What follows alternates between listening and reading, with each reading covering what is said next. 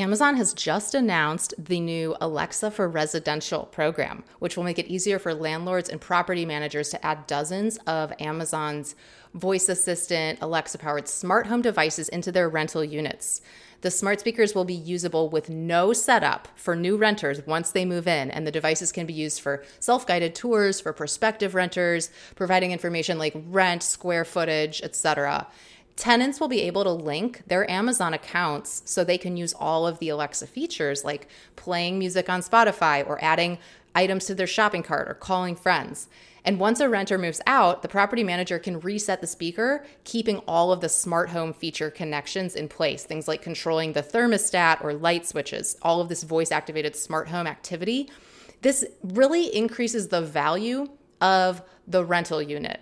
And you might argue it decreases the privacy. I mean, there's always going to be privacy concerns for things like this, but it's always the same thing with social media, which is the handoff or the balance between utility and privacy.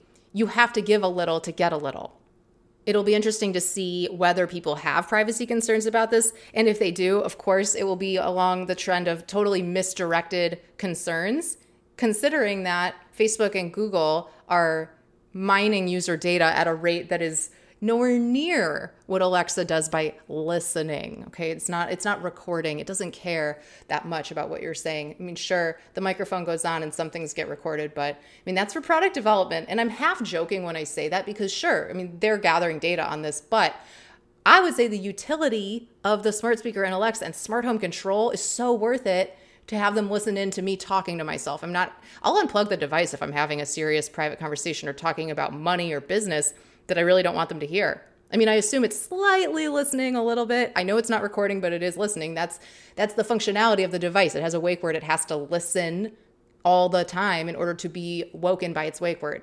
That's what voice and speech recognition hinges on.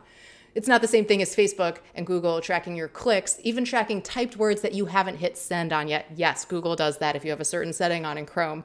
But anyway, the Alexa for Residential program is such a smart play for Amazon, and this is long game. Here's why.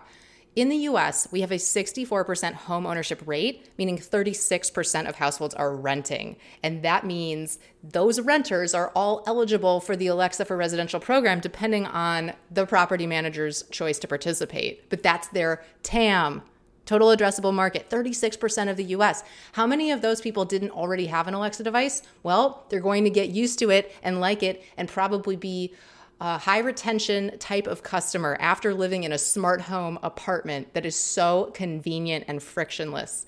Plus, 15% of New York City millennials said they expect to rent for life. That was in 2019. This is a very smart way for Amazon to maintain Alexa's lead in voice.